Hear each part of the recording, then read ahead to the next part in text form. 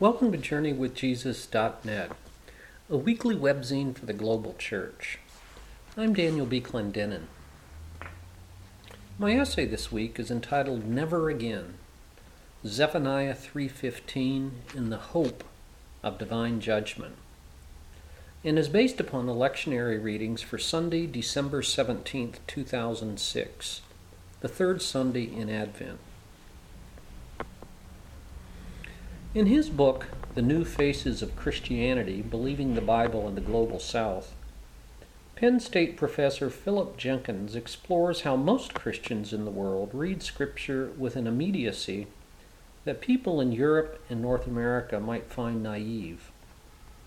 In the West, for example, readers casually dismiss texts about the demonic as, quote, scarcely even an embarrassment, end quote, says Jenkins. Whereas readers in Latin America, Asia, and Africa interpret such texts more simply, because for them, as Jenkins notes, quote, a trip to the marketplace might well mean an encounter with a magician claiming to invoke pagan forces, end quote. Or consider the state. In the West, Jenkins notes, stable economies, governments, and courts lend plausibility to our myth of secular progress. Whereas in much of the world, people experience the state as dysfunctional, corrupt, hostile, and violent. And so they read biblical texts about subverting the powers more simply and more literally. Evil powers and violent politics, along with starvation, disease, genocide, displacement, and crushing debt, are principalities and powers that threaten daily life for many people. For ordinary believers who live in contexts like these, the Bible offers a compelling, revolutionary, liberating, and explanatory narrative of hope, rather than a pre-scientific myth that specialists must deconstruct. In particular, the Old Testament themes of divine retribution and human restoration ring true to these believers. They speak a language that many in the West have forgotten. The obscure prophet Zephaniah from this week's Old Testament reading provides a case in point. Zephaniah's 5-page prophecy is easy to describe, even if it's difficult to explain. At least 25 times he refers to the day of the Lord, or semantic equivalence. Zephaniah announces a day of destruction for all the oppressors of the earth, whom he compares to ravenous wolves that feed all night, only to leave a pile of bones in the morning. The wicked will have only heaps of rubble when I cut off man from the face of the earth, declares the Lord. Such will be what Zephaniah calls the great day of the Lord's wrath. He describes it as a day of bitterness, anguish, ruin, and gloom. When is this day of judgment? Zephaniah writes that it is near and coming quickly. A natural reading is that he foresaw the coming invasion of Babylon, roughly 50 years away in his future. The Hebrews already knew the destruction that befell the northern kingdom of Israel 100 years earlier in 722 BC at the hands of Assyria. But given Zephaniah's global pronouncements, perhaps he envisioned not only the near future in history for Israel, but also a far future beyond history for the entire cosmos. At any rate, discerning God's judgment has less to do with solving a puzzle about what the Greeks called chronos, clock time, and everything to do with sensing what they called kairos, that special moment when God speaks and acts today. As one would expect, Zephaniah has harsh words for his own community. He deplores Israel's religious idolatry, their worship of Baal and Molech. He denounces wanton luxury predicated upon exploitation. He describes his people as those who flaunted what he calls, quote-unquote, foreign clothes expensive imports from exotic destinations. The financial district, merchants, and those who, quote, trade with silver, end quote, what we might call Jerusalem's equivalent of Wall Street, will be wiped out.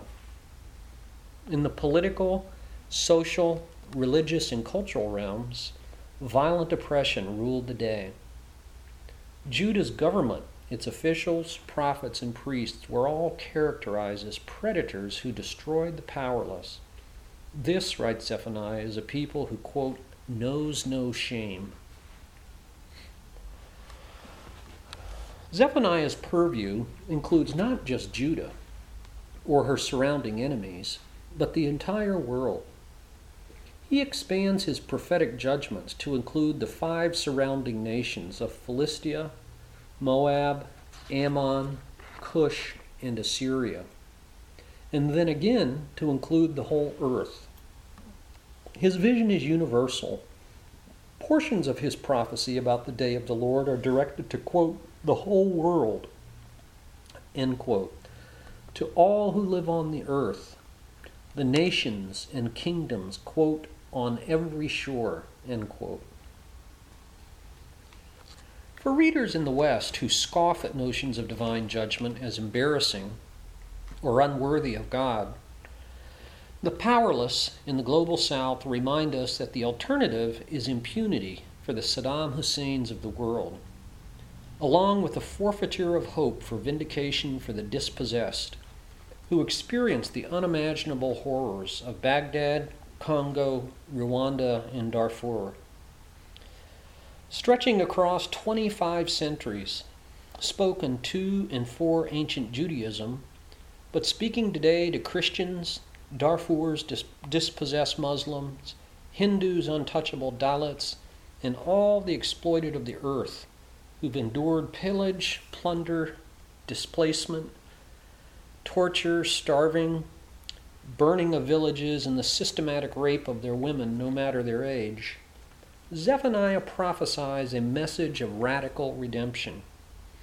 We read in Zephaniah 3:15 that a day is coming when never again will you fear any harm.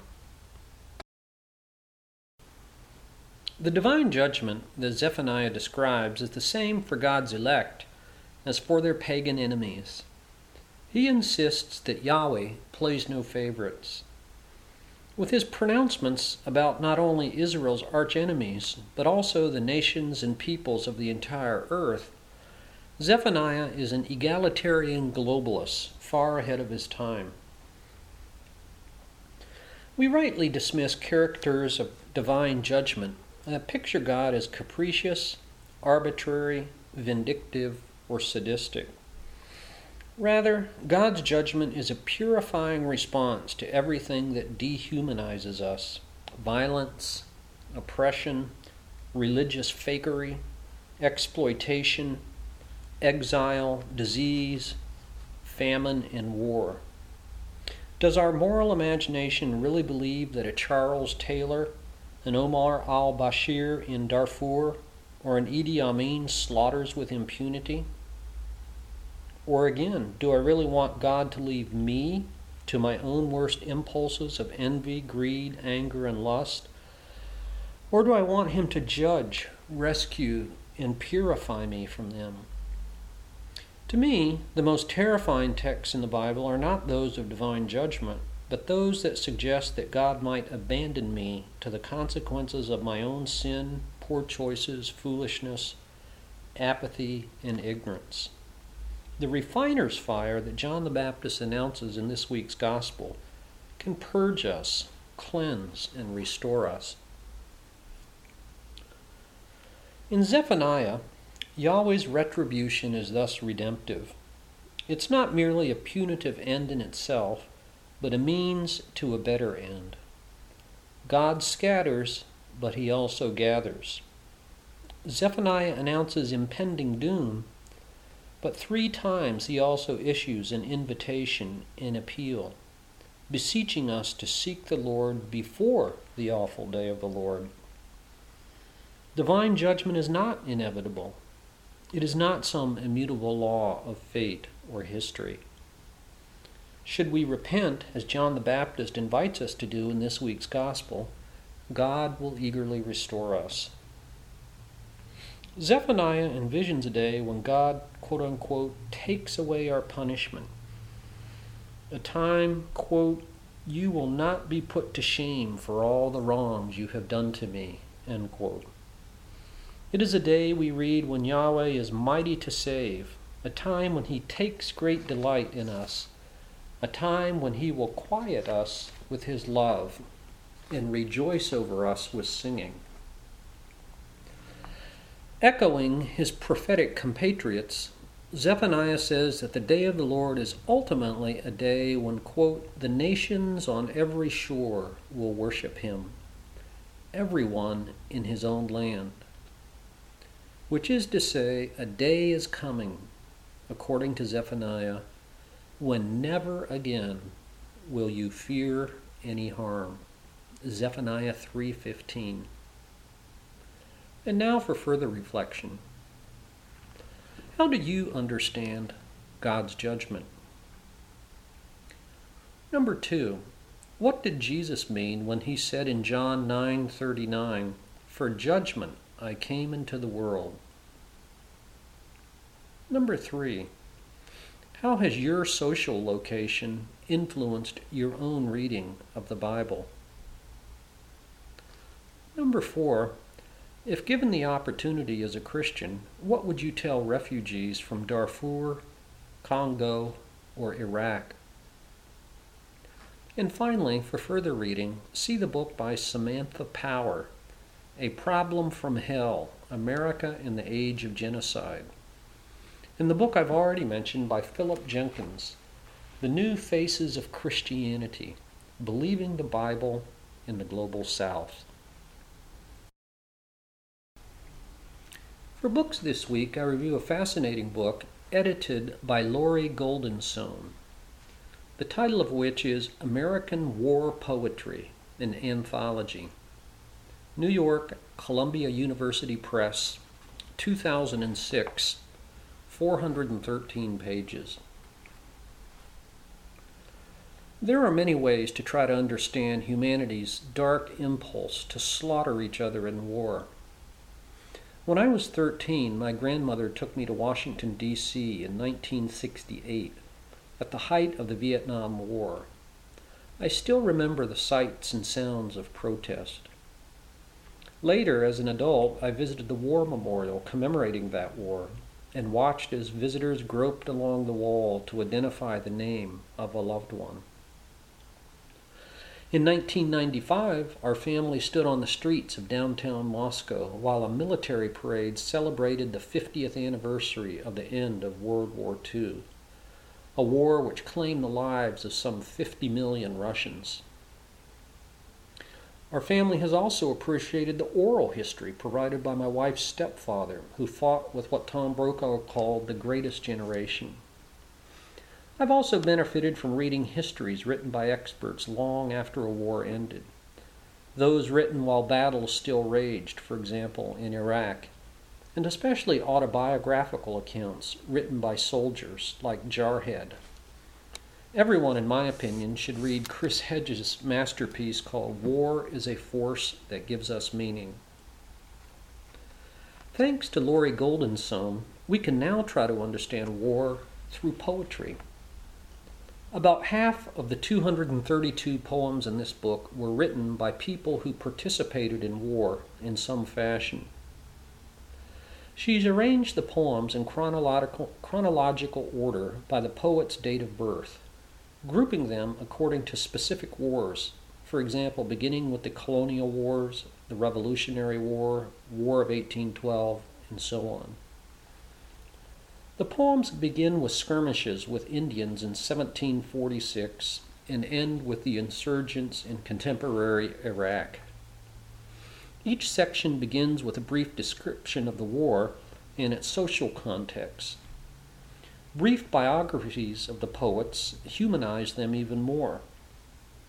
These war poems, written across nearly 400 years, explore almost every human emotion you might imagine. Pride and patriotism, propaganda and protest, victory and defeat, bravery and fear, death and mutilation, glorious triumphs and depressing futility, so-called good wars like World War II, and bad wars like Vietnam. Contrary to the misconception that poetry is unrelated to so-called real life, editor Laurie Goldensohn documents the efforts of poets who interacted with the greatest of human tragedies. Laurie Goldensohn, American War Poetry. For film this week, I review a short documentary entitled Darfur Diaries from the year 2006. Despite global hand-wringing, accords, agreements, and peacekeeping forces, the Darfur genocide that began in July 2003 continues. Film directors Aisha Bain and Jen Marlowe take the viewer on-site to Darfur, and through on-camera interviews with dozens of local people, let the people describe the tragedy in their own words. Their personal anecdotes are heartbreaking and appalling.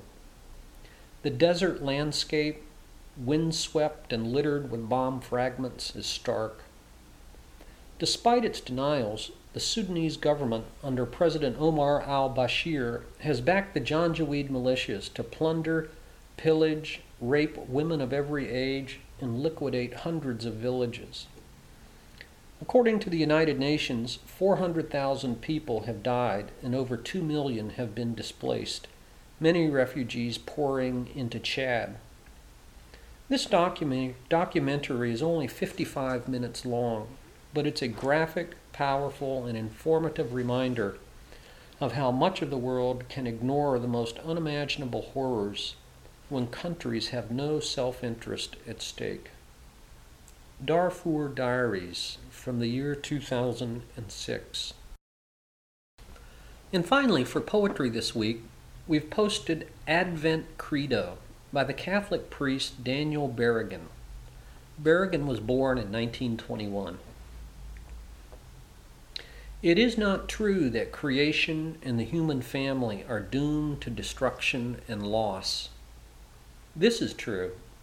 For God so loved the world that he gave his only begotten Son, that whoever believes in him shall not perish, but have everlasting life. It is not true that we must accept inhumanity and discrimination, hunger and poverty, death and destruction. This is true. I have come that they may have life, and have it abundantly. It is not true that violence and hatred should have the last word, and that war and destruction rule forever. This is true. Unto us a child is born, unto us a son is given, and the government shall be on his shoulders. His name shall be called Wonderful Counselor, Mighty God, the Everlasting, the Prince of Peace. It is not true that we are simply victims of the powers of evil who seek to rule the world. This is true. To me is given authority in heaven and on earth, and lo, I am with you even until the end of the world. It is not true that we have to wait for those who are specially gifted, who are the prophets of the church, before we can be peacemakers. This is true. I will pour out my Spirit on all flesh, and your sons and daughters shall prophesy. Your young men shall see visions, and your old men shall have dreams. It is not true that our hopes for liberation of humankind, of justice, of human dignity, of peace, are not meant for this earth and for this history. This is true. The hour comes, and it is now, that the true worshipers shall worship God in spirit and in truth. So let us enter Advent in hope, even hope against hope. Let us see visions of love and peace and justice. Let us affirm with humility, with joy, with faith, with courage, Jesus Christ, the life of the world. Advent Credo by Daniel Berrigan, taken from his book entitled Testimony, The Word Made Flesh. Thank you for joining JourneyWithJesus.net for Sunday, December 17th, 2006, the third Sunday in Advent. I'm Daniel B. Clendenin.